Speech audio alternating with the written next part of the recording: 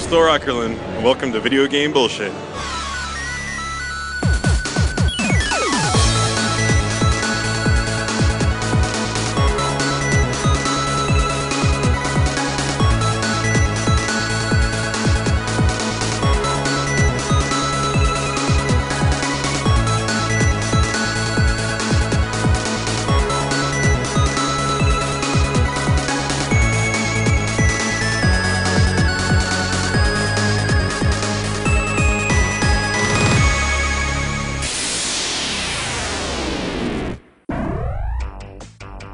This is Jeffrey Wittenhagen. I'm an author of multiple gaming books, including collector's guides for both the Nintendo and Super Nintendo.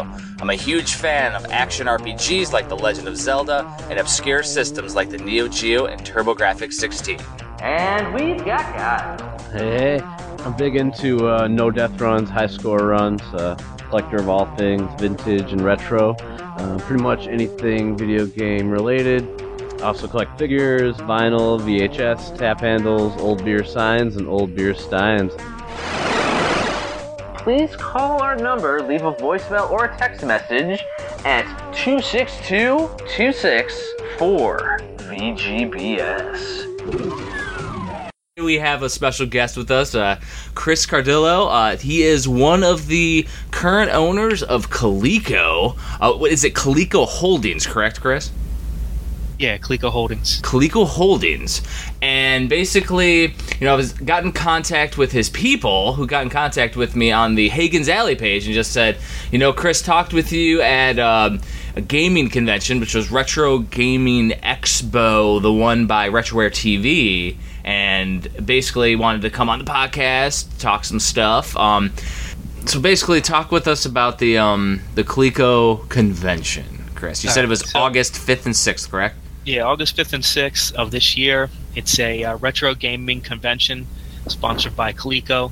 It's not exclusively Coleco stuff. You'll have other things there, Atari, Nintendo, Sega, you name it. So it's your retro gaming convention. You have special guests. I'm going to be heavily advertising this on the radio in the tri-state area. Some major well-known DJs out of New York are promoting the event as well. We're going to have a guest DJ as well.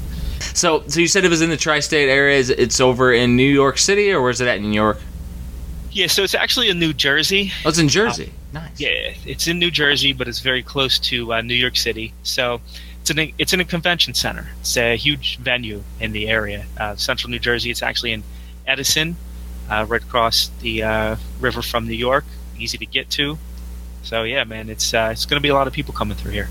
Nice. So with the convention, what do you have any big draws? Any big guests? Is there a big get? Because I know with Collector Vision and JF, but Game On convention they tend to try to get crazy guests. But yeah, every convention has their own niche.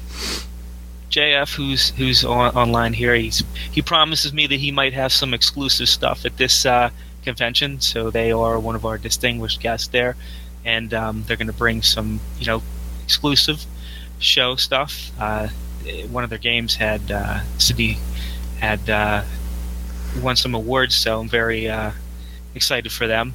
Nice. I think my favorite guest is Sophie Reynolds from Disney's Gamer's Guide to Almost Everything. Yeah. So I thought it was a perfect tie-in, because as you go, like you said, there's a lot of big conventions out there. And one thing I'm really trying to do with this is kind of bridge the gap between, the guys our age who are playing these games and the younger kids. Yeah. So I figured, let me grab somebody from Disney, bring her through, let the kids get some autographs and things of that nature, so that we kind of have the best of both worlds here, and hopefully that will draw some additional people. I've brought my kids to some conventions, and I really want to get them involved. But when you go there, you just definitely want. If they don't know the games, it's hard for them to get excited about it. So I definitely wanted them to get something exciting out of it as well. You're 100% right. And too many times do these conventions that are around, they just cater to the hardcore fans. And there are a lot of us that have kids. I mean, I'm supposed to go to a Pittsburgh convention in 2 weeks. and I literally will have to bring the little one with me if I go out, and that's a 3-hour drive, and I'm not sure. I know what is it, Replay FX, which is also in Pittsburgh, but that's during the summer. They have like a giant bounce house and stuff, which is, I think that's overkill. But actually having stuff like your Disney people there and things like that, that's an excellent get. Yeah, I'll have to check out the one in Pittsburgh, man. I was born in Pittsburgh, so it's kind of my hometown there. I might have to drive out there and check that out. Sounds exciting. Yeah, man. The one that's in 2 weeks is called Pittsburgh Retro Gaming Convention, and that one's ran by the guys who do Mega Cat Studios. Okay. But yeah, it's a 1-dayer, and they're not doing panels. They're it's a little more low key, but you know, I know the guys from Mega Cat. They're really cool dudes. So I was like, yeah, I'll try to make it out, and I'm with the little one that weekend, so I'm gonna have to bring her with. Right. Definitely, yeah. Bring it through. Yeah, it means I won't be able to do a table for the books or anything, but that's okay. Yeah. That's all good. It's good, man. That's what it's all about, the kids, right? Oh, yeah, absolutely. We got Tyler Bushnell supposed to be coming through here. It's Nolan Bushnell's son, obviously the originator of Atari. So it's kind of like Atari royalty coming through. So that should be good. He's working on his own Retrocade arcade system. Kind of attaches to the wall. You can play like a bazillion games on it. So he's been working on that project. His team should be there. I'm going to have him do some talking as well. And then Mark Toman from Coleco, my partner, or the big boss as I call him. the big boss man. Yeah, man. He's very elusive for guys in the gaming industry, and you know, he's an extremely busy guy. A lot of businesses he's working with. So to have him come through is for me awesome. I mean, you know, and I know a lot of people kind of look up to him, and if you have any questions for him, you know, come to the convention. He's going to be able to do a Q&A for a little bit of time and answer people's questions or whatever they need. That's pretty cool. Sounds like a rare event type thing. Yeah, man. I think so. Pretty rad. So so you mentioned, you know, Collector Vision and JF over here, who's also in the chat hanging out with us. What is your thoughts on the current Coleco homebrew scene? I think it's pretty rad. And what do you think about that? Yeah, I mean, I think that it's an awesome thing to have people independently developing games. You know, whenever somebody does, it would be nice to kind of somehow be involved with that and having a discussion about it. A lot of the games are very good and exciting, and some of the games, you know, there's things that maybe shouldn't be there for kids, and I wish that everybody would kind of hit us up and say, hey, listen, you know, this is the content of the game, you know, what do you guys think?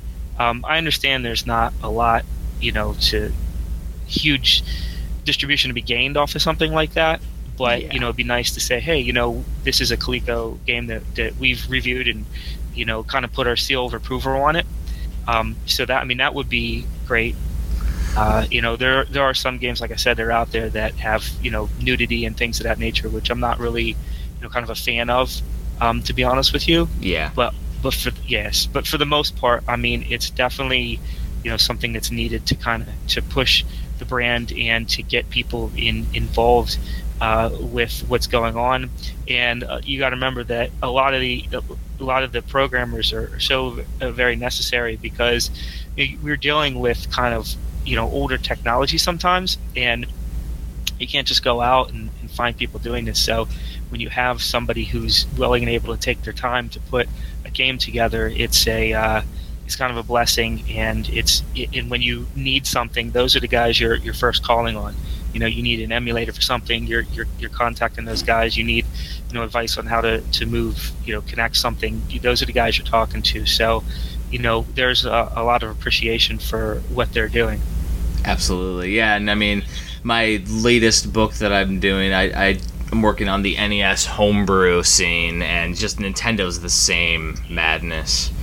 I mean, right. JF may be doing a couple Nintendo games. Wink, wink.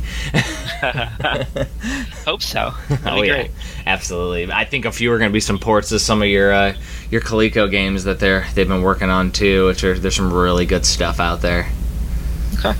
Yeah, it's really rad, and I enjoy it, and that's the one thing that I kind of regret. And And I like to go into some Coleco memories, but like I actually had a Coleco, and I think my wife got rid of it or sold it because she was selling on eBay for a little bit, and I wasn't playing it. But I still have my Coleco games, and I still have the GameStar 81 game, which is a homebrew. Nice. I still have that. Like, that one's the limited one that he sold with his Indiegogo, I think it was. Yeah.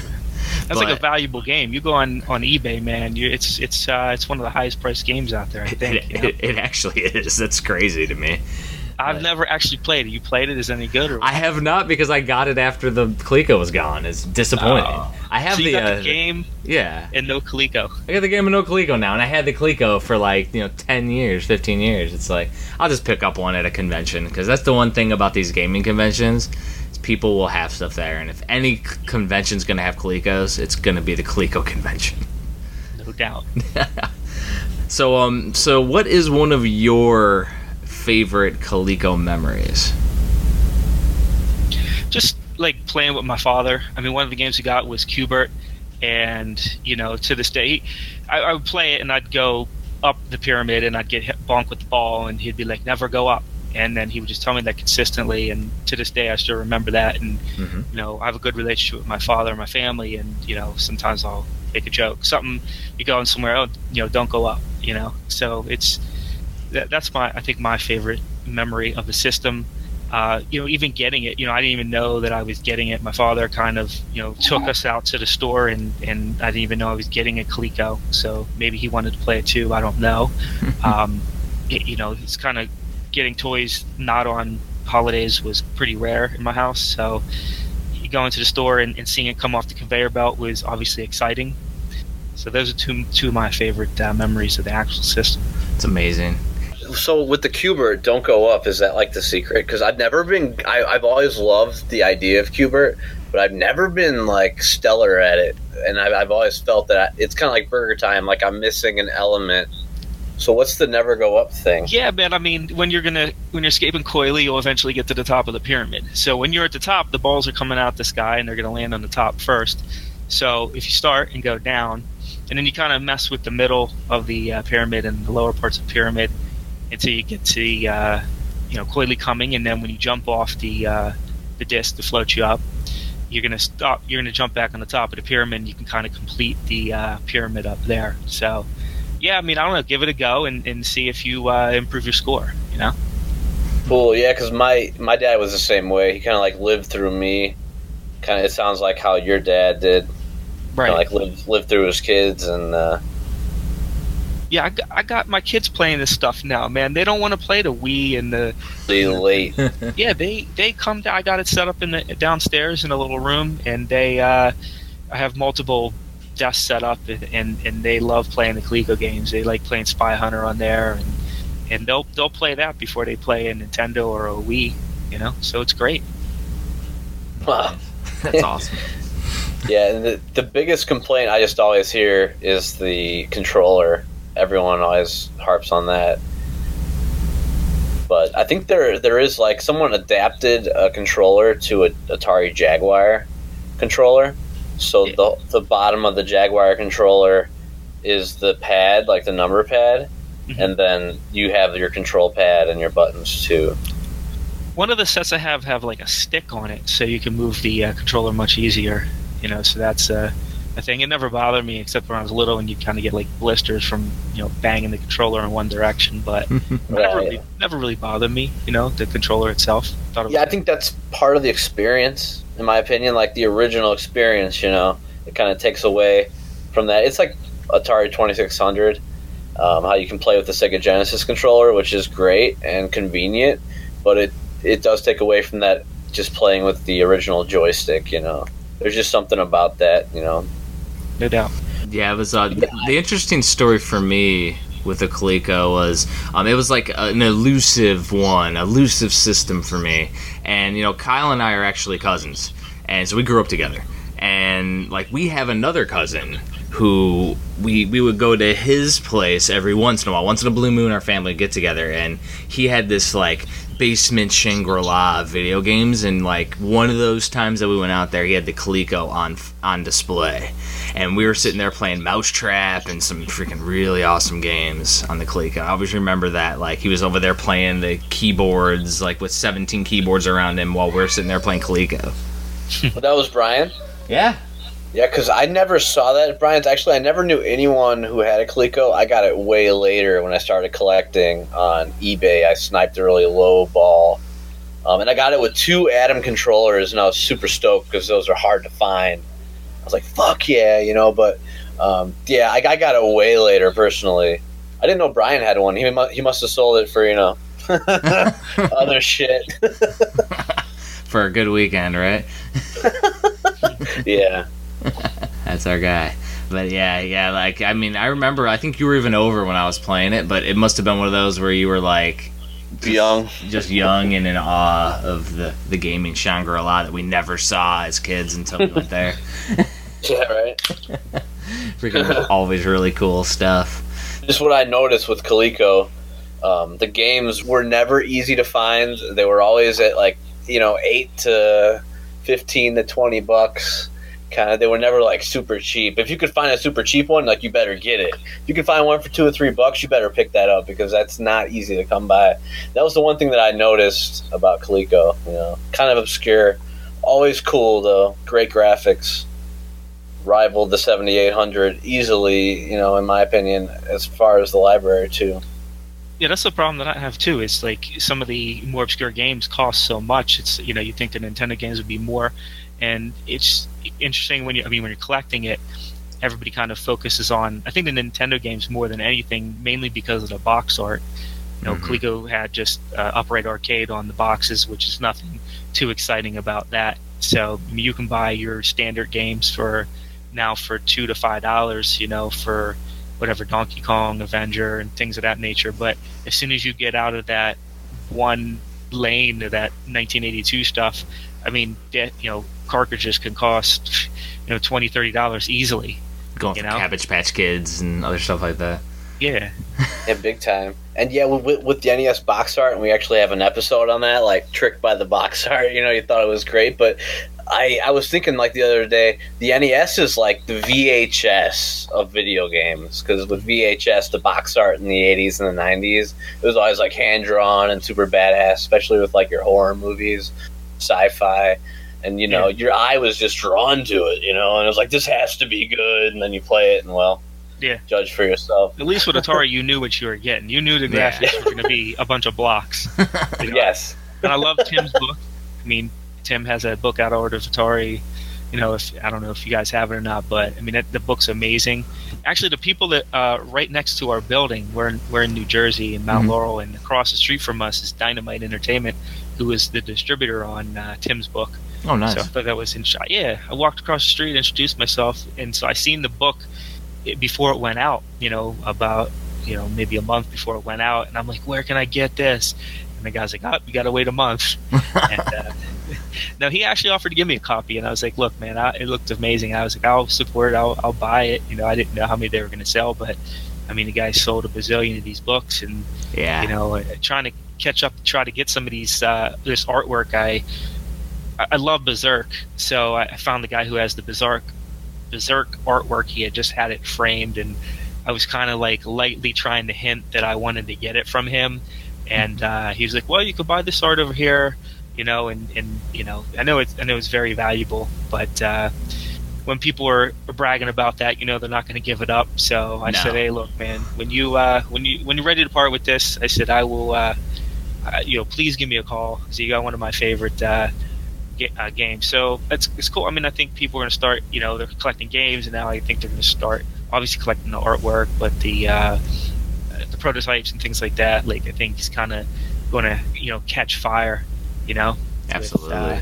With this, everything runs in cycles, man. I thought, you know, I was a big G.I. Joe fan. I knew when it started making its comeback, and next was going to be Turtles. It came out, and I told people for years, you know, Power Rangers would come back out. I'd just seen a huge display in Toys R Us, so I think that, you know, things run in cycles of what's valuable or not, and I'm glad that, you know, everybody is finally jumping on these retro games and kind of collecting them and preserving them, you know.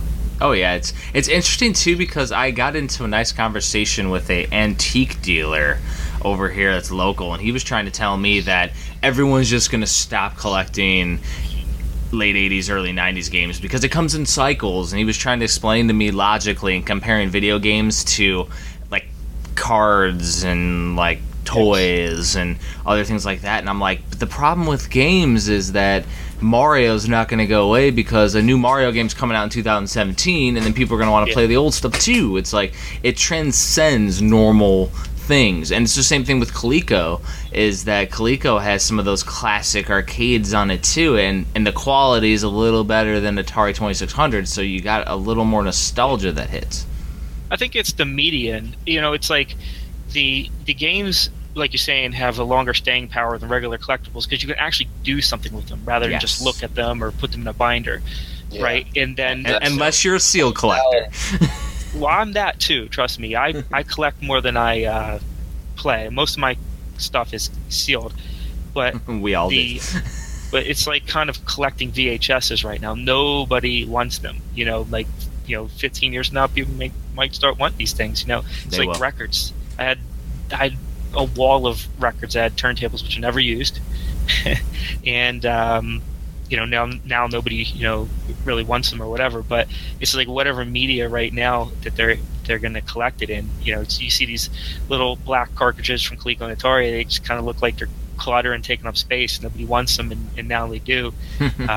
Same thing with Nintendo games. So yeah, I'm definitely setting that aside, setting games aside. I'm definitely a believer in the cycle. Like I know you wrote a book. I wrote a book on GI Joe collecting, and in there are some articles about this process that once people turn into their late 30s and 40s, they're earning the most money that they can in their life, so they have disposable income, so they start kind of buying some of the stuff that they remember as a kid. Right. So it usually runs in a cycle of 20 years. So whatever came after Power Rangers will be, what's up next, what's next kind of retro thing to collect for that generation. And then the reason it'll go away, I believe, at least personally, is that you once you get into your 40s and your 50s, and then it's like, why do I really need this junk sitting around? And then the stuff kind of gets pushed aside, and then there's kind of a decline in it. Even cards that went through it, now it's like 87 was like the junk wax era. Nobody wanted those cards for a while, and now that people are starting to collect them differently, collecting in the boxes, collect the PSA cards. I mean, PSA 10s are just kind of shooting through the roof, no matter what it was. So it kind of, like you said, it kind of runs this cycle, and eventually, like the antique dealer said, it would kind of run its course. But you may be right, man, and I'm really hoping so, because games, you can do something with them, and people are consistently adapting the consoles, with the Retron 5 and guys like JF out there making things you can play, and put games onto devices that you're hitting a certain market that somebody can go out and buy a brand new system or a brand new console and then play a game. There's people like us who are seeking these things out, and then there's your rest of your consumer base. It's like they're not going to go buy a used Nintendo or Coleco to play games. They may, but they probably they won't. But if there was something new sitting out, they could buy a new console to play old games on, then now you have a little hit on your hands, Well, yeah, exactly. And the one thing I think, though, is that it's not going to be, like, I think the antique dealer's right, and what you're saying is right, and it's going to be a, like, happy medium. And we got people in chat saying how emulation's not 100% correct, which he's 100% right. It's not. It's never the same. But I think it's going to be something in the middle, because as we get older, we're going to only want to play those games that we're nostalgic for. So basically, like these newer 3D ones that you have to dedicate 100 hours to get enjoyment out of, I think those are going to be the ones that kind of fall to the wayside. But the quick play games, your Donkey Kongs, your Q*berts, your even Super Mario Brothers, and games that we have memorized like Zelda and Double Dragon 2 and Ninja Gaiden, like those will be our go-tos, but it won't be necessarily your go-tos or other people's go-tos. But I think that those are going to stick around, but it's not going to be this massive boom either. It's going to be a weird thing. It'll be interesting to see. Definitely. So Chris, let's go far down the beaten path. Right. We already went down the beaten path, but if anybody has looked up your bio or looked you up online, you did a G.I. Joe book, but you also did a Nintendo book, didn't you? Right. Yes. So what was your motivation behind the NES book, and have you read the Amazon review? Because it's humorous, the troll review that you have on Amazon. Oh, I have the one review. It's amazing. Why did I do that? Listen, I'm not going to pretend like I have a significant amount of knowledge of video games, because I don't. You guys have probably played them all. I haven't. Toys were rare, and even video games were even more rare for me to get. I only had a handful of them as a kid. But I knew that, again, there was a cycle, and I was starting to get into Nintendo games, and I wanted to do the same thing with the games as I did, where I would have the G.I. Joe books. So I started compiling a list of all the games that were created, and I wanted to give people a visual pictorial of what they were looking for. I knew that there would be people out there who were trying to collect the whole set of them, and I knew there was a significant amount. So I started kind of gathering games and scanning them and whatnot. And after a while, I just realized that, like, how many there were and how expensive it would be to actually complete the set. For real. Yep. So I started hitting up people who had the games and was like, hey, listen, can you scan this for me? I'm writing this book or whatever. So, hey, man, good find, because nobody really realized that I did that. Because obviously I had my same idea, and you published yours around the same time I published mine, and I wanted my own visual one. But it was always interesting, because like we didn't know each other, we didn't know we were doing the same thing at the same time. It's just crazy how people have the same mindset and it comes to fruition around the same time. It's pretty cool, actually. Yeah, no doubt. Love that stuff. And the lady that said there, like, there's no articles in the book. This is, not about. When I wrote, was it a lady? Because let me see the name. Guy, lady. Horsehead Man. I have it up. It's classic, dude. You like reading it is the funniest thing ever. I forget what it says. What does it say? It's a picture of toilet paper. I've had so many trolls. I have Reddit threads dedicated to my books, so it's trust me. When I first did the G.I. Joe book, man, and put that out, I got so much hate, man. Everybody hated me, and I was like, guys, I did this, and I would get offended, and I would go online and try to defend myself, and then and then by the time you do that, you have you deal with one message, and you have 26 others. You don't deal, no. So after a while, I just find that stuff humorous. Unless they hit me up personal. One guy wrote something personal about me, and I know he didn't get the book. It was the G.I. Joe book, and then I found his name and I called him on the phone. And I was like, well, look, I don't mind that you said this stuff about me. I said I would appreciate if you want to say something negative about the body of work, that's fine, but you're kind of insulting me personally. Yeah, no, we don't do that. Yeah, so he was like, no, you're right. He's like, and he took it down or whatever. So I think on your, I don't have that one up, but I think on the G.I. Joe one, they're all really positive. There was just one person that was being negative about page content or something, but I don't even know if that's legit, because everybody else said it was great. That particular book, the G.I. Joe book, is printed on demand with a service. Yeah. So when you buy it on Amazon, there's two versions. If you buy the larger version, which covers more figures, it gets printed when you order it, and it gets shipped to you. So the paper expensive. The paper quality is not as good as the one that I printed myself, which is all high gloss.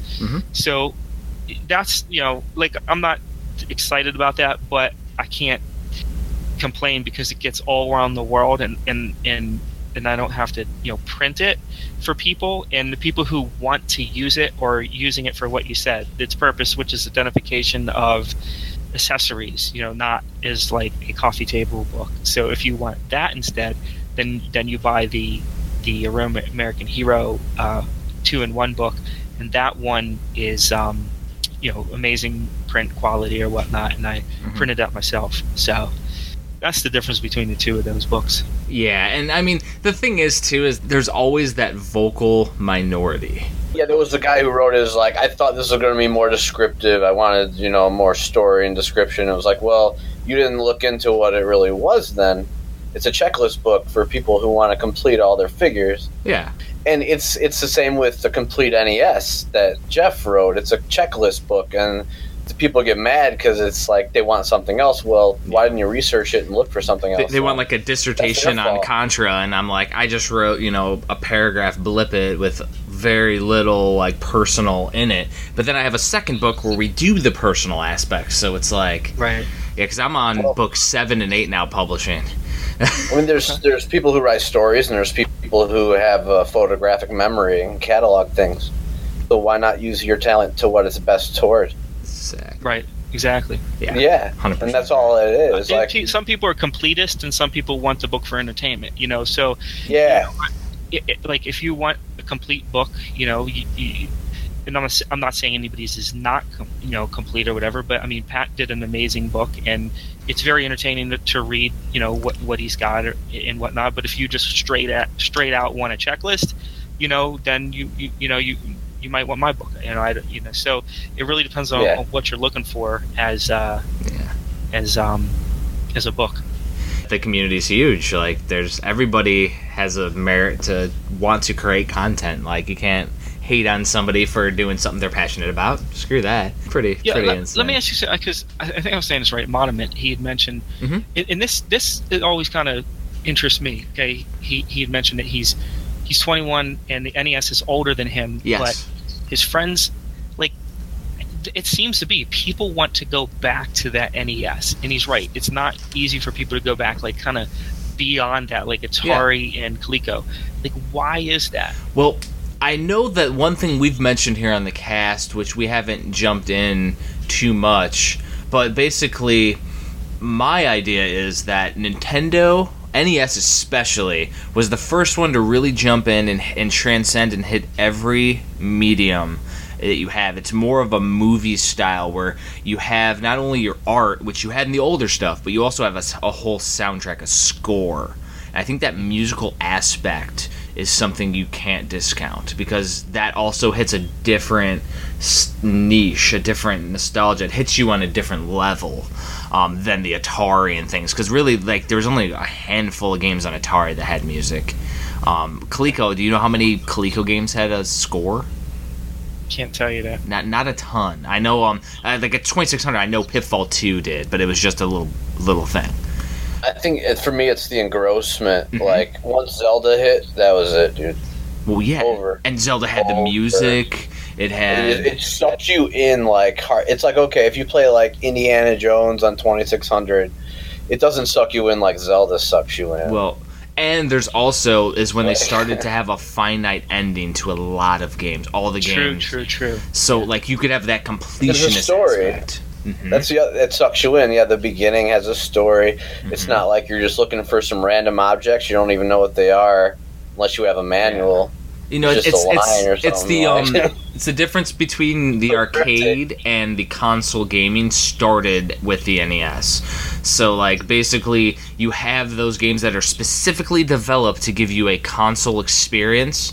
The one thing with Nintendo, which they started to mitigate with Super Nintendo and then later with current gen, is with Nintendo they were hitting also a rental market. So they would make games hard purposely so you couldn't beat it in a weekend rental. Sure. Yeah. So you get your $50 worth too. Yes. When you go to KB or whatnot, you know? Exactly. If I don't beat it one day, you know? I think that's kind of why people go back. And then NES, of course, as I mentioned, you have your Marios, your Zeldas. Like, there's a new Zelda out right now. Like, now I want to go play the original Legend of Zelda. Well, they buy a Nintendo. Or get the NES Classic if they can find it. There's an endearing aspect through the ages. Yeah. And, I mean, we talked about, actually, last week, like, Nintendo literally had their name, their art plastered on everything. I have a Zelda trash can from the 80s. Like, it was on everywhere. Just like Turtles. And G.I. Joe. Marketing, man.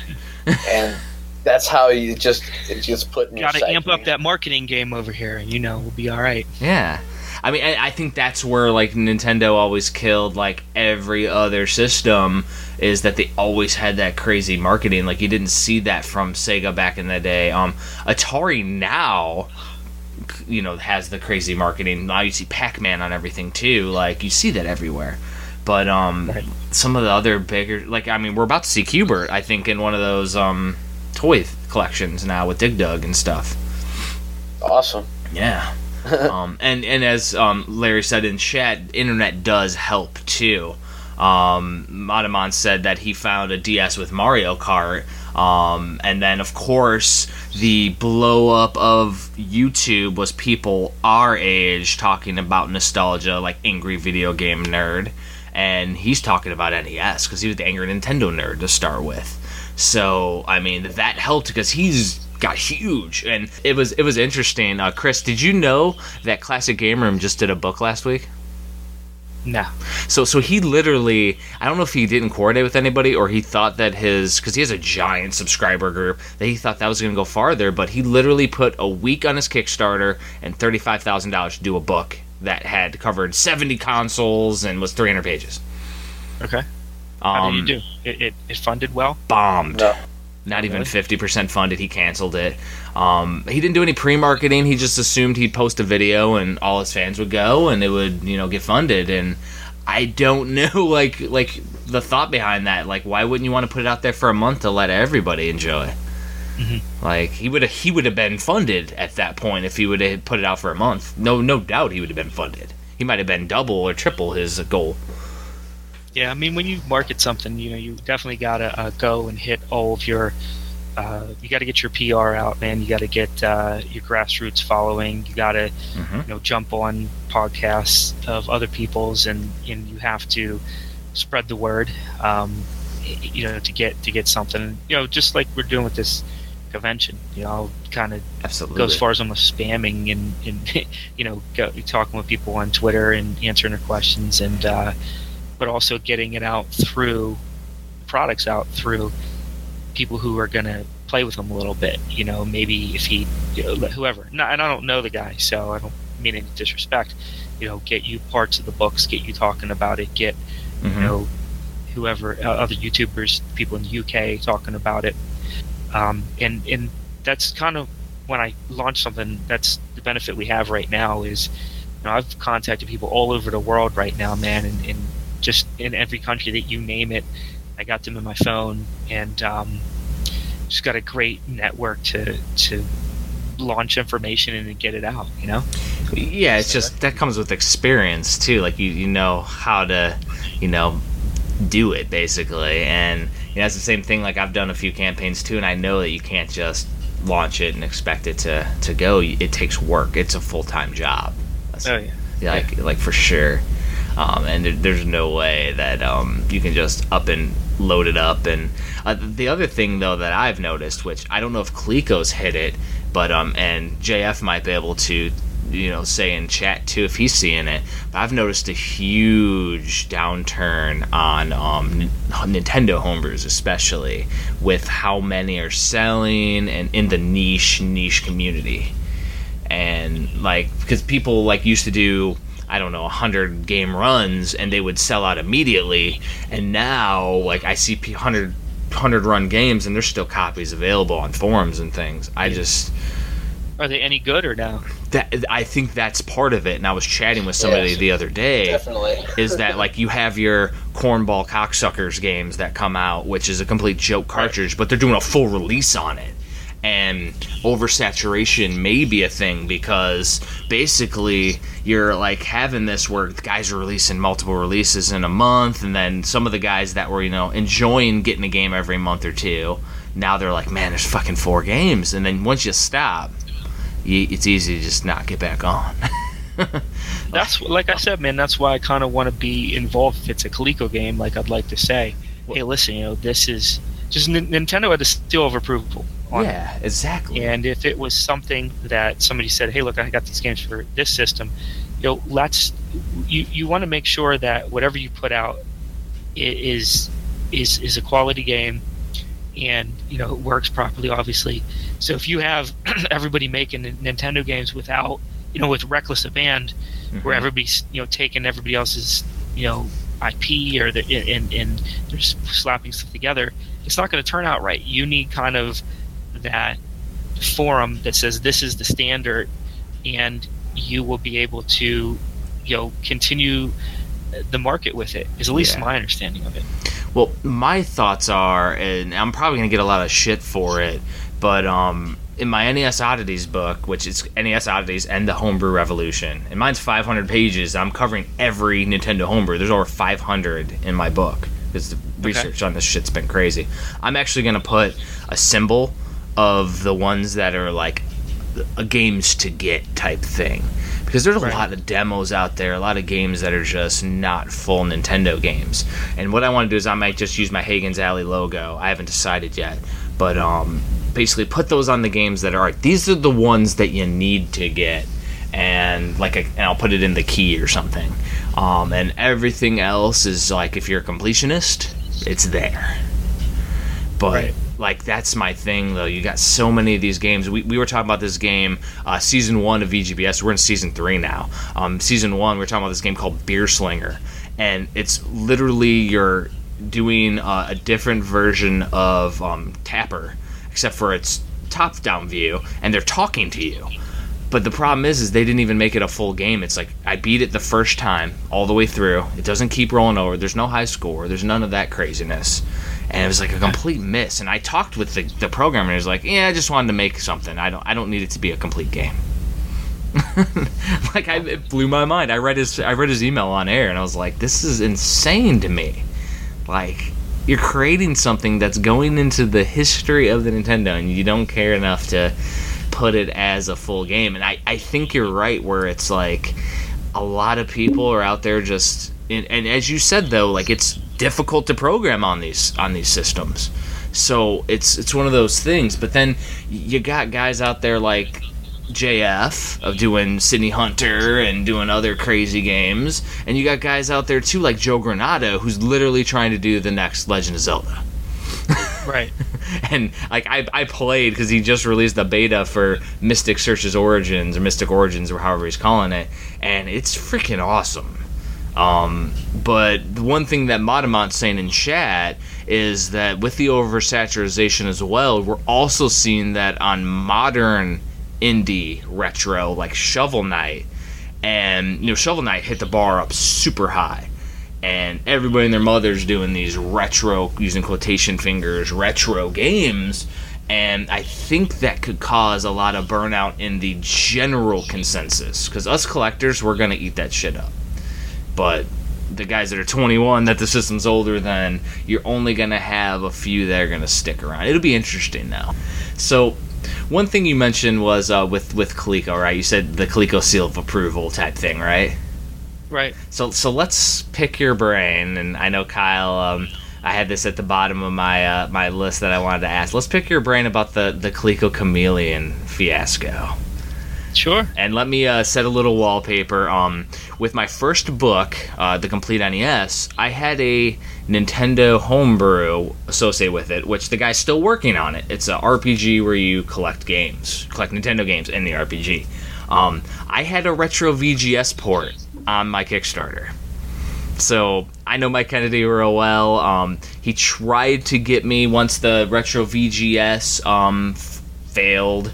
And he was going to rebrand. He wanted me to get on board with that one. I said, you know what, we'll wait until it's established and we can release it later or something, but right now I can't dedicate any resources to that. So I have a little bit of involvement, but I cut the string away before he went to Coleco. But I know Gamester and JF, they kind of stuck with it with Tiny Knight. Was going to be a launch title. So what's your story? We got to hear it from Coleco, because I know what I've seen quoted from Coleco, but I'd like to hear your side. Sure. I did a whole podcast with Willie at the time of this. Absolutely. Event. So if you want to know exact timelines, this is over a year ago. Mm-hmm. So I would definitely listen to that for anybody who's really interested to get an exact timeline. When I got involved with Coleco, like I said, I did extensive research and I called people all around the world, collected information about, what would really be of major interest to this community. Because I got involved and I wanted this to be something where people can get involved with. Not in, for instance, you have like Nintendo, and who's notoriously doors closed. It's very hard to get in touch with them and talk with somebody, and that's fine. That's how they run their business. I wanted to involve everybody. So the two main concepts that came about were obviously the minis and the concept of this new console that can play games forward and backward. And I started kind of working on the two parts, and came across a guy who was involved with the community of Coleco, and he connected me to Mike Kennedy. He said, well, if you're looking to do that, he's like, there's a guy that has this item being developed, and you might want to talk with him right now. He actually gave me two names. And one of them was Mike Kennedy, and I talked with him, and I said, look, this is what I'm trying to do. He said, well, I got something even better, and you can play multiple platforms on it. I said, sure, that sounds like something that we definitely want to have. So we worked out an agreement, and I had already signed up for Toy Fair at that time. It's first thing I did when I got involved with Coleco was sign up for Toy Fair, because I knew that's where all the toy industry was, and I needed to be there. I had no idea what I was going to take there. I was pretty much going to take Coleco stuff and talk with people and see what I could, jump aboard and invest in and be a part of. Makes sense. And Mike hit me up with that, and I said, all right, well, let's, maybe we can show that and in the Toy Fair and say, this is what we're working on as a prototype. So the idea was to provide a working prototype. Again, like I said, the grassroots following, the PR that we had involved in this pushed it so far. I had no idea that when we released this information, hey, this is what we're doing, that it would catch fire so quickly. Yeah. Like, it made it around the world. We had something like 300 million measurable impressions on the articles that we put out, the press that we put out, and it was just insane. Oh my God. You couldn't have asked for anything better. We were literally trending #1 on Facebook, and it was like and we were #2 for like the whole day because like Elliot Spitzer did something crazy that day. So we eventually overtook the Elliot Spitzer story, and like we were just like jumping up and down celebrating. So that obviously at the Toy Fair we put it out. Now, the question has like always been, what do you know, when do you know it, type of thing. I'm not a programmer. Sure. I'm not a hardware programmer. I'm looking at a prototype, put in a Coleco game, it works, okay, and then we took one out and they put in. There's one gentleman there. I don't know if he wants me to mention who he was, but he happened to have a game he was working on. I know who that it was. Right. I'll mention him so you don't have to. All right. It was Eli from Pico Interactive. Yeah. Great guy. There's a picture of him with it, like on Facebook, so it's not like it's. Yeah, he's an amazing guy, by the way. Very honest dude, and he and I talk a lot, and he gives me advice. Absolutely. Very forthright individual, but he had happened to have a game he was working on that was on an SNES, NES. I think was it it was a Jim Power prototype. Yeah, it was right? Jim Power. Yeah, because later on after this he was trying to get me to associate Jim Power with my Super Nintendo book I was releasing, and I was still waiting on the Nintendo homebrew to get done, so I'm like, I'm not associating another game, and I think he was a little mad that I wouldn't do it, but yeah, it was Jim Power. He just released a project or whatnot, like a Christian package of games. Yep. He put out, and he funded, and he's doing well. Oh yeah. So they took the game out. There was a prior game playing, plugged in the Jim Power, and I was like, and it worked, and I was like, legit. The system's doing exactly what it's supposed to do. So you literally saw like 3 different games get swapped and played like interactively, nothing really weird to it. And no, I mean, the first game was kind of bugging out. Like, it was meant for, at least my understanding. And again, my understanding was that it was a clear game. It certainly looked different than the Jim Power game. Sure. So you put it in. It was kind of bugging. Like, it would play, and then the system would kind of like restart. Mm-hmm. So it was like, okay, and Eli happened to be there, and he's like, all right, well, I have this because we had it playing, and it would play, and then the system would kind of crap out, and we knew we had press set up, we had appointments with everything, and we're like, okay, yeah. So what else works on it? So it was like, all right, so I figured it was probably the game, there was something bug in the game that it would would bug out. So he put the other game in, and I was like, this is exactly what it was supposed to do. It was literally what the system was supposed to do. Yeah. And to your defense, which knowing prototypes and things, there's going to be bugs. Right. It's not going to be perfect. Like, it should bug out. It's not the final version. Like you hope it doesn't, but like you hope it's stable enough to run. But I know, talking with other people that have shown off things, like the worst possible stuff always happens at the worst time. It's just how it works. It's Murphy's Law, Absolutely. man. Like, so you got no, like, from your story here, your perspective, like, that's, like, you're not the programmer. There's no way you knew.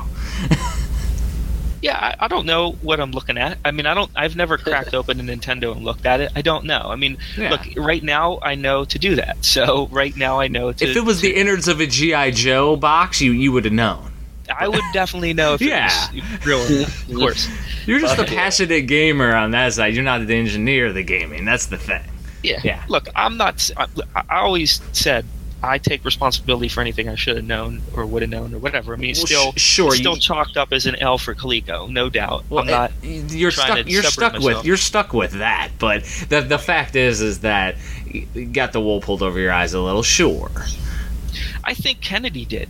I don't see the thing. I honestly think so too, a little bit, from seeing his, because he wouldn't have continued to engage if he didn't, like, he wouldn't have engaged with the people on, because it was Atari Age, the forums that were going crazy, and he wouldn't have continued if he knew. There's no way he would have continued. He would have just disappeared first. I think what happened with that was he was being given misinformation, and what the thing with him is that he was attempting to explain the system like he knew. Like, this is what it's doing, this is how it works, this is how it goes. And I'm like, when I was asked questions, I wouldn't answer them. I'd say, look, I don't really know how the innards work. Talk to Mike. And I think that had he, I honestly think, I don't think he was being told something, he's repeating it rather than knowing it for himself. And there's there's not necessarily nothing wrong with that, but I think that's why he took the heat.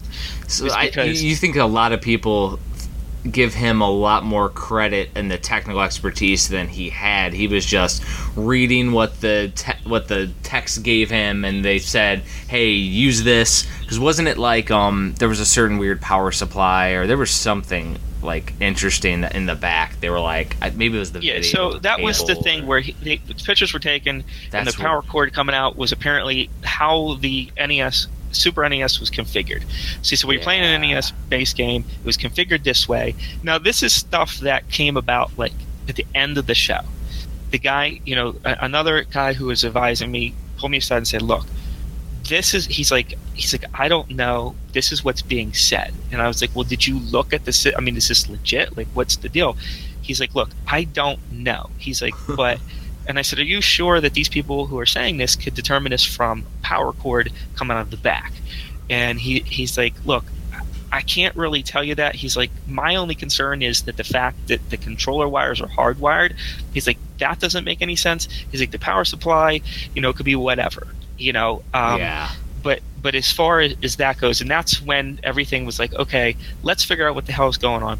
We need to inspect this. We need to find out what's going on, which we did immediately after the show. If you look at the Facebook post, all that stuff is stuff that I personally put up. So when I looked at all the posts, how I saw it is that, and I didn't even know you were at the fair with Mike, but how I saw it is like, all right, Mike, you got something weird here. Basically, wasn't it like a Super Nintendo Mini in a box or whatever it was? But I was like, got it. And Coleco says you need to prove that it's real now. Right. I want to see pictures. I saw it like as Coleco says, do it or we're pulling out.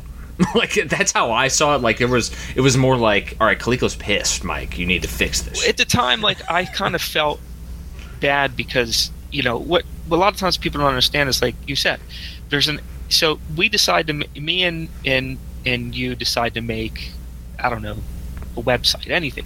We draw up an agreement. This is what we're going to do. You're going to develop the website, blah, blah, blah. Well, the website's not going to work on day one. No.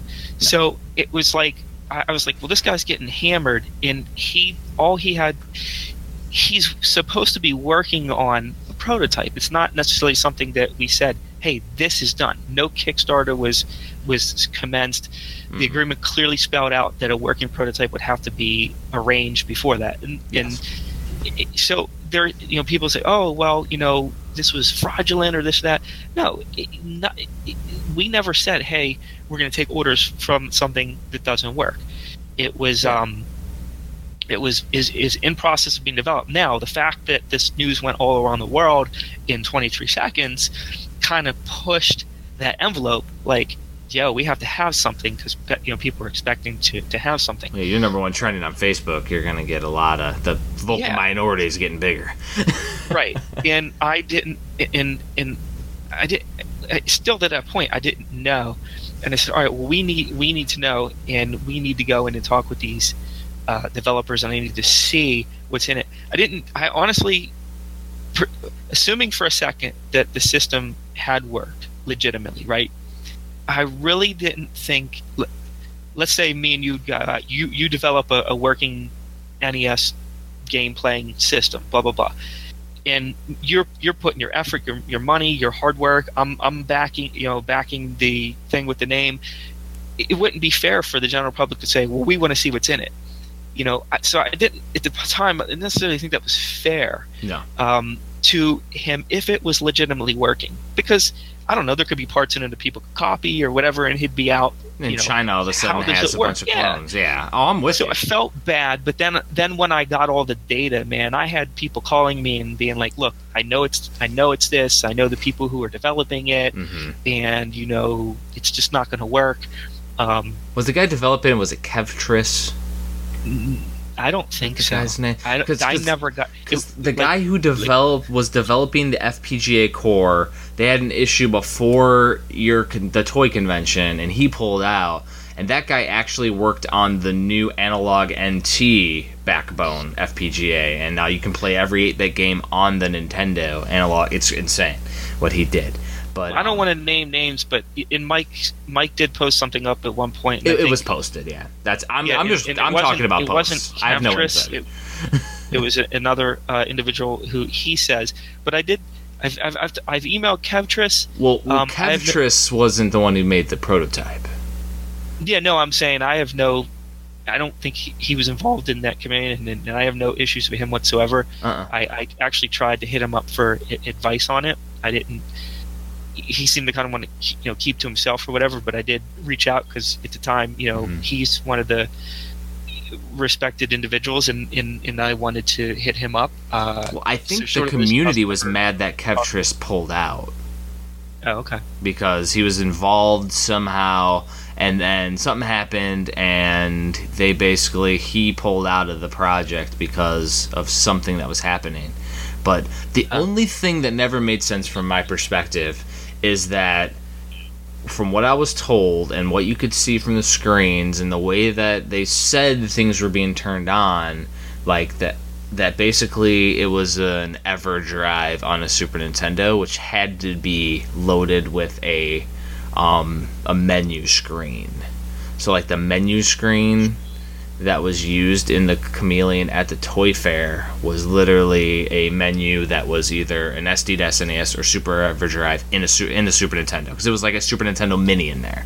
So, like, knowing that and assuming that, you know, Kennedy knew what that was, like, I don't know if he's necessarily 100% like didn't know what it was. You, on the other hand, I could see that because you may not even have been paying attention. But Kennedy, like, he had to have been instructed how to do it. Like, I don't know, but how to operate the menu, you mean? Exactly. And the menu, like, they were just saying like it was an SD to SNES.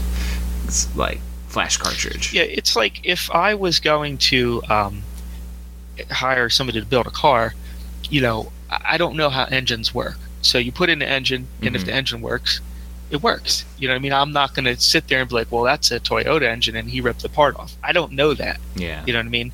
So that's, you know, what makes something work. I don't really know how that goes down.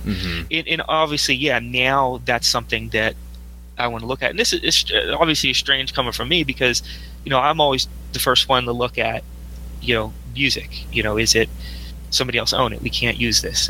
You know, there's a logo or I can't put a Pac-Man on this site. Somebody else's, I can't use it. Well, you know? sure. So, you know, I'm very kind of stringent on that. So, you know, yeah, maybe at one point somebody look at it and when the capture card came out in the packet, then either, like you guys said, either Kennedy knew, or it was just like that was the point. And I felt kind of a sense of relief because it wasn't like this half-working thing. It was like legitimately like this is just junk thrown together to make it look like something. Well, and like I think that one Kennedy could have just been the guy, the engineer that was doing it, could have just sent him that as a picture and said, "Oh, here it is," and sent him a picture. Like, it may not even been Kennedy taking the picture. It could have just been the engineer giving. Oh it to no, him. yeah, he got that from the developer, and they could have been like, or you could have been. The other thing is, you could have been forcing the guy. Look, I need something. And the guy's like, "Look, I can't. And then he's like, "Hey, look, I need something." And they're like, "All right, well, screw you. Here's a picture." You know what I mean? Like that. You know, that crossed my mind too. But at that point, like, it didn't matter. We had to pull the project. There was a witch hunt at that point, man. There was no going back from that. It was just, yeah. And the thing is now talking with Pico before the Super Nintendo, and him saying that there was a Jim Power ready to go for Super Nintendo that was already basically programmed. So basically, the cartridge he brought to Toy Fair was the Jim Power Super Nintendo cartridge with the Coleco thing taped over. Because I remember somebody showed the picture of it. It was like the shells were like taped over it, which is like craziness. And there's no way you guys would have known that. But like he made. If I remember, there was no case. If I remember correctly, there was no case on it when he plugged it in. It was like the little ROM card. Yeah, well, and the thing was though is that when, and to Pico's defense and even to Kennedy's, like, it was supposed to work. Like, you could bring the Super Nintendo cartridge, right, and somehow it would translate. And I wasn't sure what kind of boards he was going to use. He may have been planning to use Super Nintendo boards in it, and the FPGA would have read it, and you could have flashed Nintendo on the Super Nintendo board that they're custom making. Like, that's kind of how he explained it to me. So even it being a Super Nintendo could have made sense for the prototype. Believe it or not, it's just that they didn't, and I think that was what you were saying. It was Mike Kennedy's detriment that he wasn't as intimate with the project that he could have explained that to the witch hunt that was going on. Who knows the truth? You know, who knows? I know I could tell you that I have talked to Kennedy, you know, since that, and you know, I mean, the guy feels, you know, real bad, you know, and he's like, "Oh, you want to talk to me?" I'm like, "Yeah, man. Like, hey, look, man, things, you know, didn't happen the way they're supposed to. I mean, you know, and I know he does feel like, you know, horrible about it. Yeah, that much I can tell you, whether or not people want to believe it or not. And I know that he's not the most popular guy in the community, but I judge people, you know, one-on-one basis, you know, and exactly. That's why I'm usually reluctant to throw names out. You know, I don't individually have a problem with anybody unless there's a concern, and I try to work through it. I kind of judge everybody. In this whole gaming thing, man, it is crazy because there's like teams, man, and it's like one guy versus the other, and I just I try to be fair with. I'm with you, man. Anybody that I talk to, even if you said something negatively about me or whatever you put on your podcast, you trounce me. Nah. Like I'm still gonna, I'll still. That's your opinion. Again, like I said, as long as you're not attacking me personally, you want to. I put something out. You want to call it a big ball of crap. Hey, that you are press, and your opinion matters in the grand scheme. And I may be upset at first, but now I got to go back to the drawing board and make sure that your qualms are considered. And that's the best way to do it, though, is that anybody who is analytical or judgmental, like, you just have to take everything with a grain of salt, because everybody's judging, but you're not going to judge unless you care. Yes. And it hurts initially, but you move on and you just take inventory, and also know that you can't please everybody. It's like, it was, first got in this, and it's like I was trying to do 15 projects, and now I'm just kind of focused on a couple, and do it that way. And when people write in, can you remake these whatever He-Man, that's what figures. Everybody says. Yeah, or like Starcom, can you put that'd be great if you just re-release this, and when you do it, can you make this a girl and make her wear a purple outfit? I'm like, well, it's just not that easy. You just don't did you just click your fingers and go, all right, it's done? Yeah. It's made, like, people still write in like, I have this Cabbage Patch and it's missing the bottle, can I send in for like a new piece? And I'm like, no, try eBay. Like, we're Coleco Holdings. Yeah, I usually just try to find it on eBay and link them or whatever, and go from there. But yeah, it's what we're trying to do. Yeah. Focus on. It's the one thing a lot of people forget is Coleco is big. Yeah. Cabbage Patch is a huge thing with Coleco. Sanity. I think it's a good topic, because basically you got about a year now since it's happened, and we can look back at it and say, all right, so that stuff was crazy, but here's the thing. And so the fact that I think people were giving Kennedy a little too much leeway because he was engaging as he was and telling people what he's been told, I think that they kind of let him out, let him out to pasture. Mm-hmm. And he basically was getting the runaround from somebody, which I remember the name, but I wouldn't call it the name either. The person that was his engineer, but I think that it was a little unfortunate situation. Yeah, for sure. Yeah, and that's not confirmed either. Maybe he knew 100%. Maybe he didn't. I don't know. Could be. I hope, for his sake, that he's cleaner than we think. Yeah, no doubt. Yeah, and I mean, he could also, the whole EverDrive menu thing that I was mentioning, like, he may not have even known that either. Who's to say? Right. Give us a story about, like, how you bought Coleco, or like how you talked to the big man and gotten involved with the whole Coleco Holdings deal. It's pretty cool. Yeah, honestly, it was. I love the brand. Obviously, a lot of people do, and not taking away from anybody else, because there's a lot of people who are big fans and maybe even bigger than I am. But I have a background in marketing. I have a number of companies, and I wanted to be re-involved with the Coleco brand. So I hit up Mark and I said, look, man, like, I really want to be a part of this, and I want to show you kind of what I can do. So I started saying I'll work for free on my own dime and promote on my own dime, and I want to show you that I could get an awareness going. Even stupid things. Hey, let me start talking to people. Let me build up your Facebook. Let me build up your Twitter. Let me, rework on a site. Let me start doing some research on some projects. And I got to the point where I became very happy with that. And I said, hey, listen, I'd like to, buy into what you're doing here, if that's a possibility. And then we talked for a couple weeks, and he said, you're right. I'd really like a partner, and you seem, excessively in love with the brand, and that's, somebody that I want to have on the team. And I said, okay, cool. So we kind of drew up an agreement. And that it was as simple as that, man. I mean, just Nice. was like, okay, here's my investment, and away we go.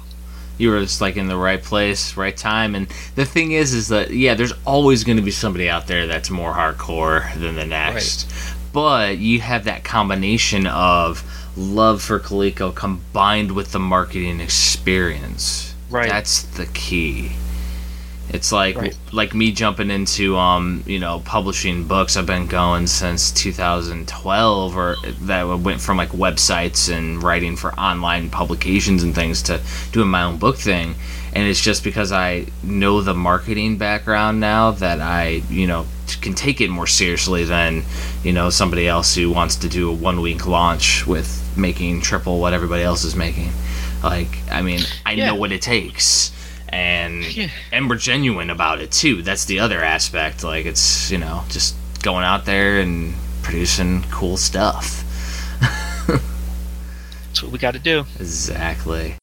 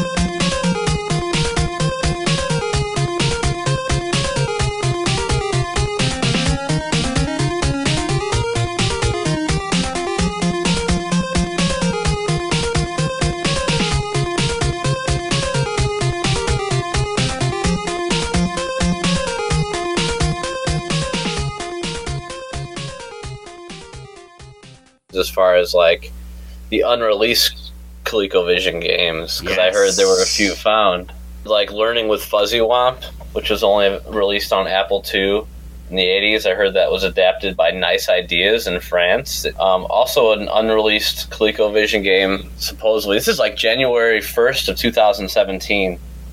This is from Atari Age, actually. One called Fireworks Factory, and it's actually the final version of the game Fireman, which is different than the original one. So that's another interesting things. And also I've heard CollectorVision has acquired Power Lords, Quest for Vulcan, and Adventures of the Pink Panther. That's exciting. So, so hopefully, CollectorVision, if they might have somebody possibly listening right now on the podcast, might get with Chris and get maybe a seal of approval. That might be a good idea. Small world. So if you look at the chat right there, JF saying, yes, definitely true, I posted this. So he's the one who posted this in Atari Age. That's crazy. We're going to make physical releases of those games. Hell fucking yeah. That's badass. Yeah, it's a small group of enthusiasts called the ColecoVision Brotherhood, and they're basically behind these future releases. So thank you. And as far as like other questions, just randomly, as far as toys go, and even games. So when you got your first ColecoVision, you got it in the box. So did it come with Donkey Kong? Was that your first ColecoVision game, as far as memories go? Yeah, it came in a box, but my first game itself was Ladybug. So I got that and the system at the same time. It's definitely one of the best. It's like Pac-Man, but 100 times better. Well, because you get a little bit more manipulation of the maze. you get to manipulate the maze. You have other things you need to do. Obviously collect cherries in Pac-Man, but a lot more strategy where you could make the monsters go where you want them to go. You can eat their little fruit. You get bonus boards. You have to collect. There's a timer. So basically, you start the game, and one monster comes out, or animal, or whatever he is, bug. I think they are really. So the timer goes around the outside of the board, and then once it reaches the complete circle, and the next bug comes out and it chases you, and so on and so forth. There's about 6 bugs on the screen, and then they chase you around the board as you're collecting, little X's. You got to avoid skulls. You can get killed, and then you can eat their fruit. You have to spell out words by collecting little special letters, and so yeah, man, it was a lot more involved in Pac-Man. It played a lot better, so that was exciting. That particular game. So one gaming question that I actually had on the list that we didn't get to, with your you mentioned when you were doing your NES book that you had a couple people that you contacted. What can you tell us about Tim Atwood? And I don't even know if Kyle knows who Tim Atwood is. I mean, we were chatting about him for a while. He's one of your contributors on your book, but Six sealed stadium events copies. Sealed stadium events guy. There we go. Exactly. Google machine. I tell you what, he had the most pristine games out of anybody, and I think I contacted him at the right spot because some of the stuff I got from him, I graded. Like, I don't know which one it was, but I got it. I know I got a Zelda, a Punch Out, and I got a Double Dragon. And I know one or two of them was graded a 90, and the other one was graded an 85. And I think people went with their prices on eBay are just like out of their minds. I don't think they're worth that much, but they're not. Right, but I do have those super high grades from him. And I started buying games, and then after a while, I asked him to scan the some pictures or whatever, and I was like, look, he said, what are you gonna do with this? I said, a lot of these I didn't care about because I don't care about like Big Bird's Adventure, you know what I mean? Like, exactly. I was just gonna sell it anyway, so it was like I was like, look, man, I give you a couple bucks for each one that you can scan or whatever, and because I was interested in the correctness of the information. Like, anybody can go online and like kind of download pictures, but you don't know if people mess with the pictures, if the games really exist or whatever. So I unequivocally wanted to know, hey, these games existed, and then so I got his collection, and then what I had, and then I went and did additional research and found whatever games, and as it was getting near like some of the crazy stuff, I would say, I don't remember what games they were, but I would hit people up on eBay that would have it and say, hey, look, man, can I just get a scan of this? Which maybe part of that's a little bit cheating. Most of the stuff anything else I've ever done, like stuff that I've owned, but at the same time, man, like I wanted to get it correct, and I wanted to get the best version of the picture that I could possibly get for everybody. It's definitely not cheating. It's research, and as long as people are cool with it, it's 100% legit. Oh yeah, I would definitely give them. There might be some other people. Some people didn't care that I mentioned or whatever, and some people would give me the stuff for free. Some people would take the whatever $5-10 or whatever I was offering, but it had to be a good scan, and so I kind of lucked out in there. But Atwood is a really cool individual. I chat with him sometimes about other stuff that's going on, and he got so much flack because basically, like, he's a collector. He actually has cases. That's why his stuff's so pristine,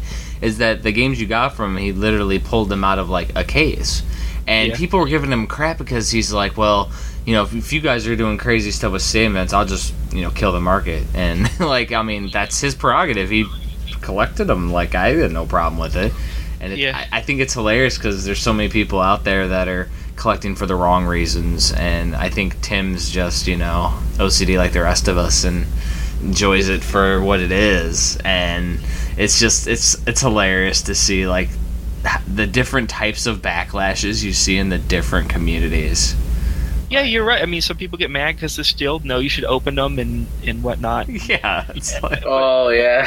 I posted a prison. picture of a sealed Smurf case, and I was like, should I open this? And like, I knew people were like, what are you, nuts? And some people were like, yeah, open it up and do this.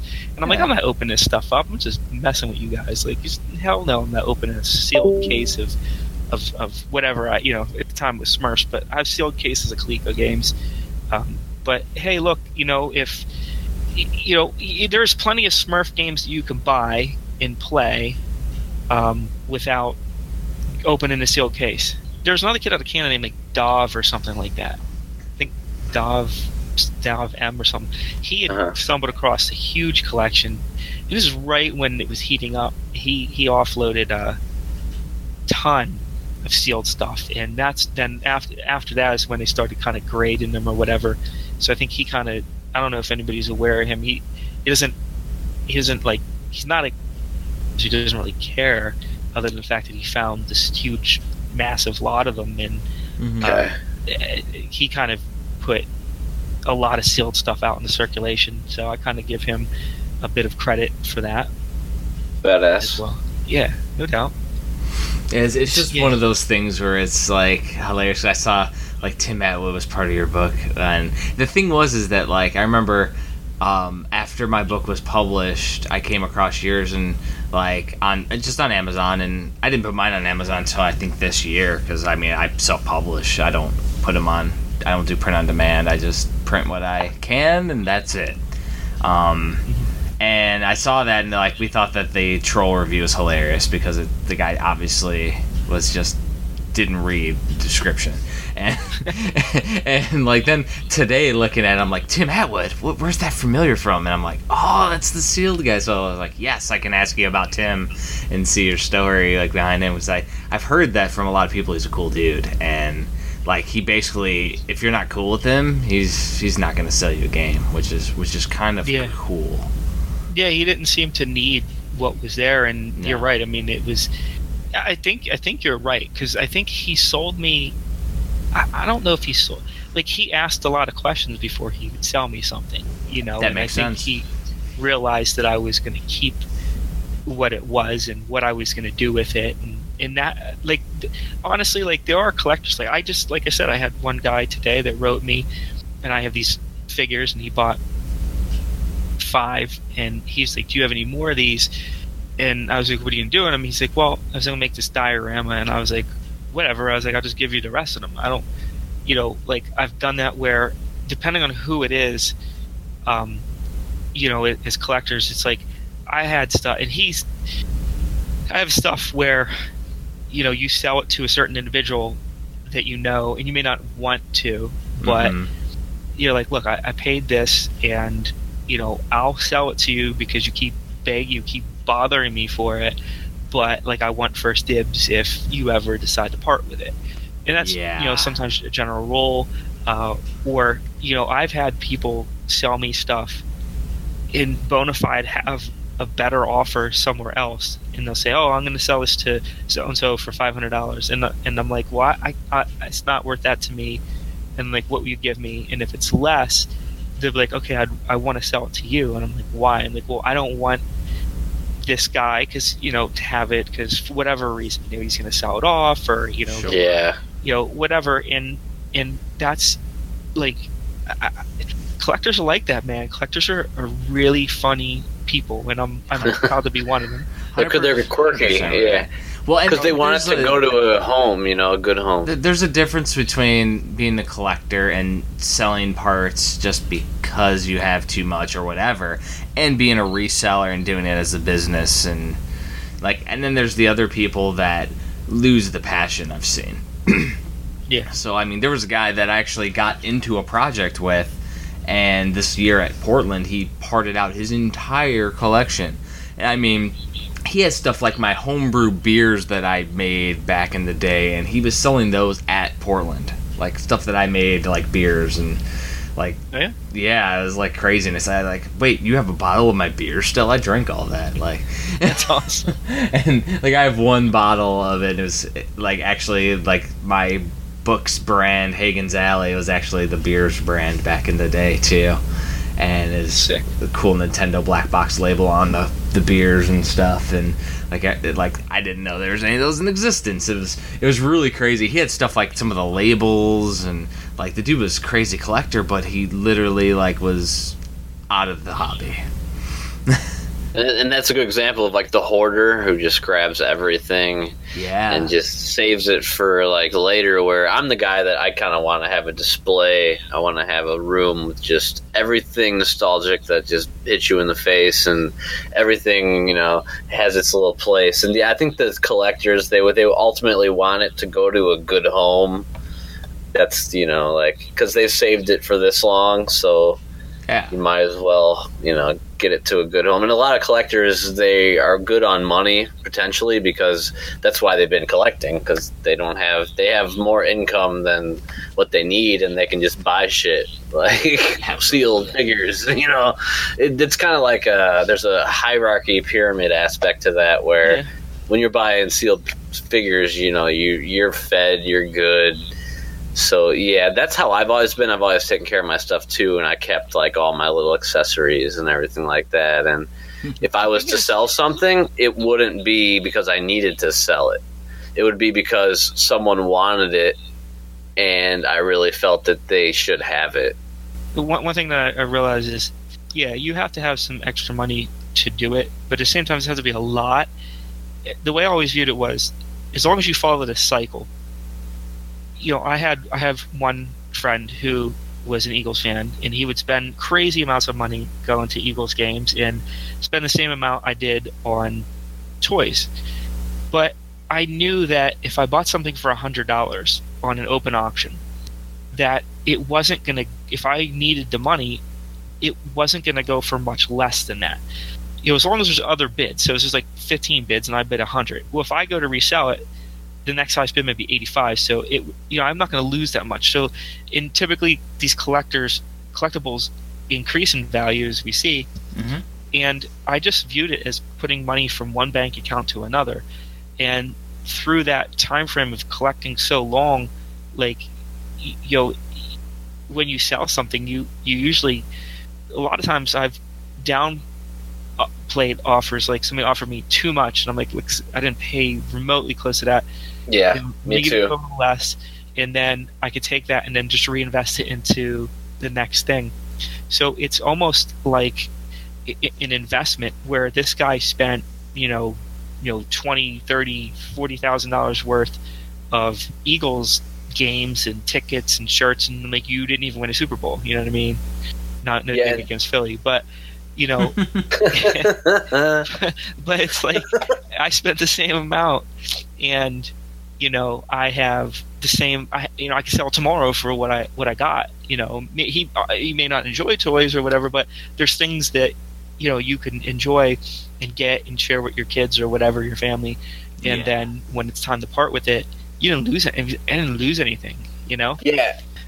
One product right now, and my girl has been Monster High fan, and I've been telling her she's got some good stuff, and I know it's getting late in the line, but I've said to her about 3 years ago, hey, look, buy all these items in this, buy them brand new, pay the full amount, don't go on eBay, get banged up stuff, buy full price stuff, put them in a box, stick them in an attic or temperature control environment, and wait 15, 20 years.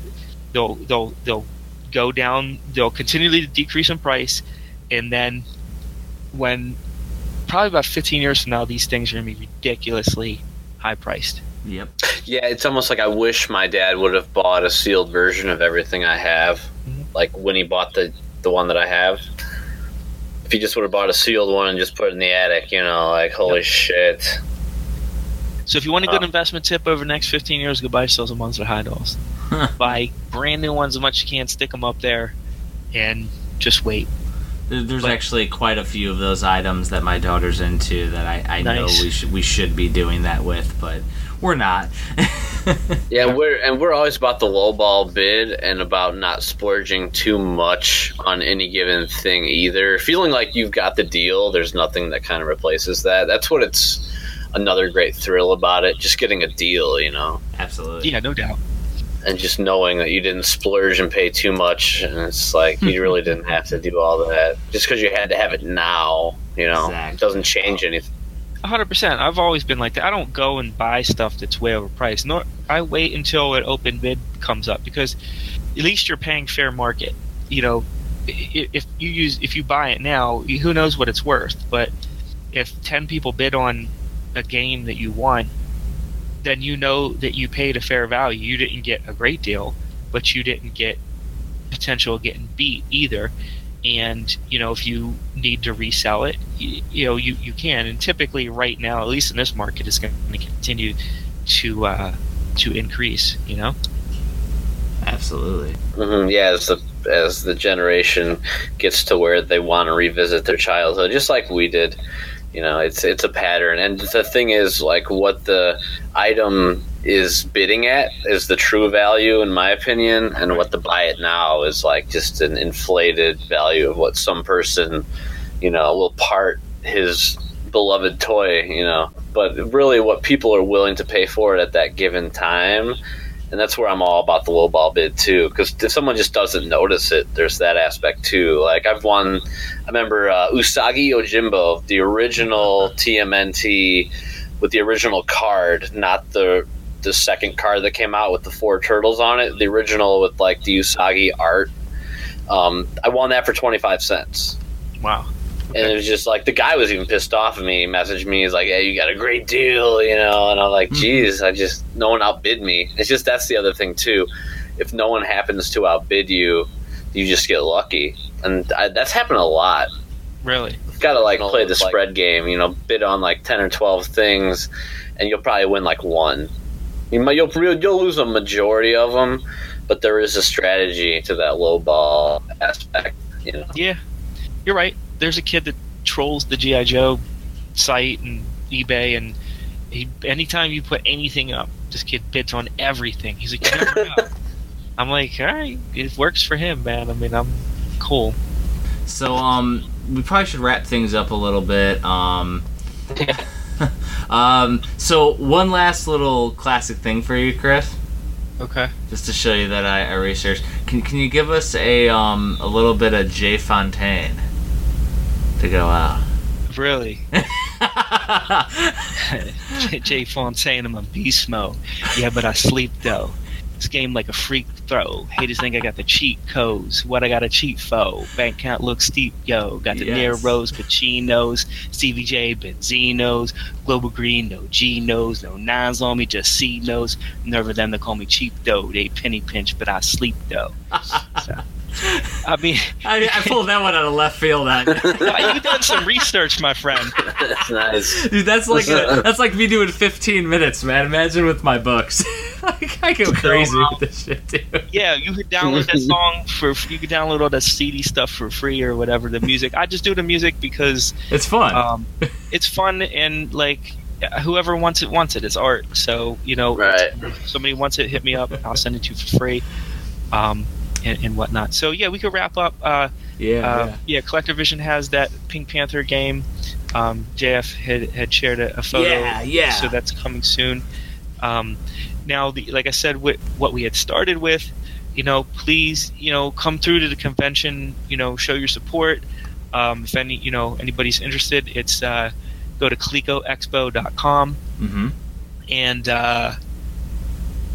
buy a ticket. Come to the show. Also, like vendors, I'm always looking for people who are selling like cool, interesting things, especially if you have some old school stuff. It doesn't have to be Coleco, Atari, Sega, NES. Like I want to make sure that all the bases are covered, where with arcade free play, with special guests, special panelists. If you guys are interested in speaking a little bit, that's great. We should work that out. For sure. But I'm definitely wanting to get like a wide array of vendors who are selling stuff like shadow boxes, artwork, old games, because I really want this to kind of be a whole fun for the family event situation. Absolutely. So if you have something to sell, this is the place to do it. I'm advertising on major radio stations in the area. I have extensive mailing lists, extensive email lists, advertising in magazines. So it's going to be an event, and I want to have people there selling really cool stuff. Yeah, I mean, if I come out, I would like to, have a cool book display going on. I should have my next 2 books out by August, like no problem. Which I'm working on one and then the other. Cool. All right. Well, I appreciate you coming on, Carl. Thank you so much for giving me the time and great questions, man. I had a lot of fun. We dug deep, man. We always do. And now you did your research. I got to give that to you for sure. Yeah, the toy talk was great. Oh, and that's half the fun, man. Getting you to talk about the all your crazy passions, not just the Coleco. You got it, man. Thank you for listening to VGBS. We appreciate everybody taking the time to get through this whole arduous podcast. We love it. Thank you. If you want to correspond with us, you can email us at bgbspodcast@gmail.com. We also have a phone number. It is 26226-4BGBS. You can leave us a voicemail, shoot us a text message. Whatever you want to do, correspond. Also comment on us, shoot us a message on Facebook, Twitter, Google+. We love hearing what people think about the podcast. All right, see you later. Woo! Later!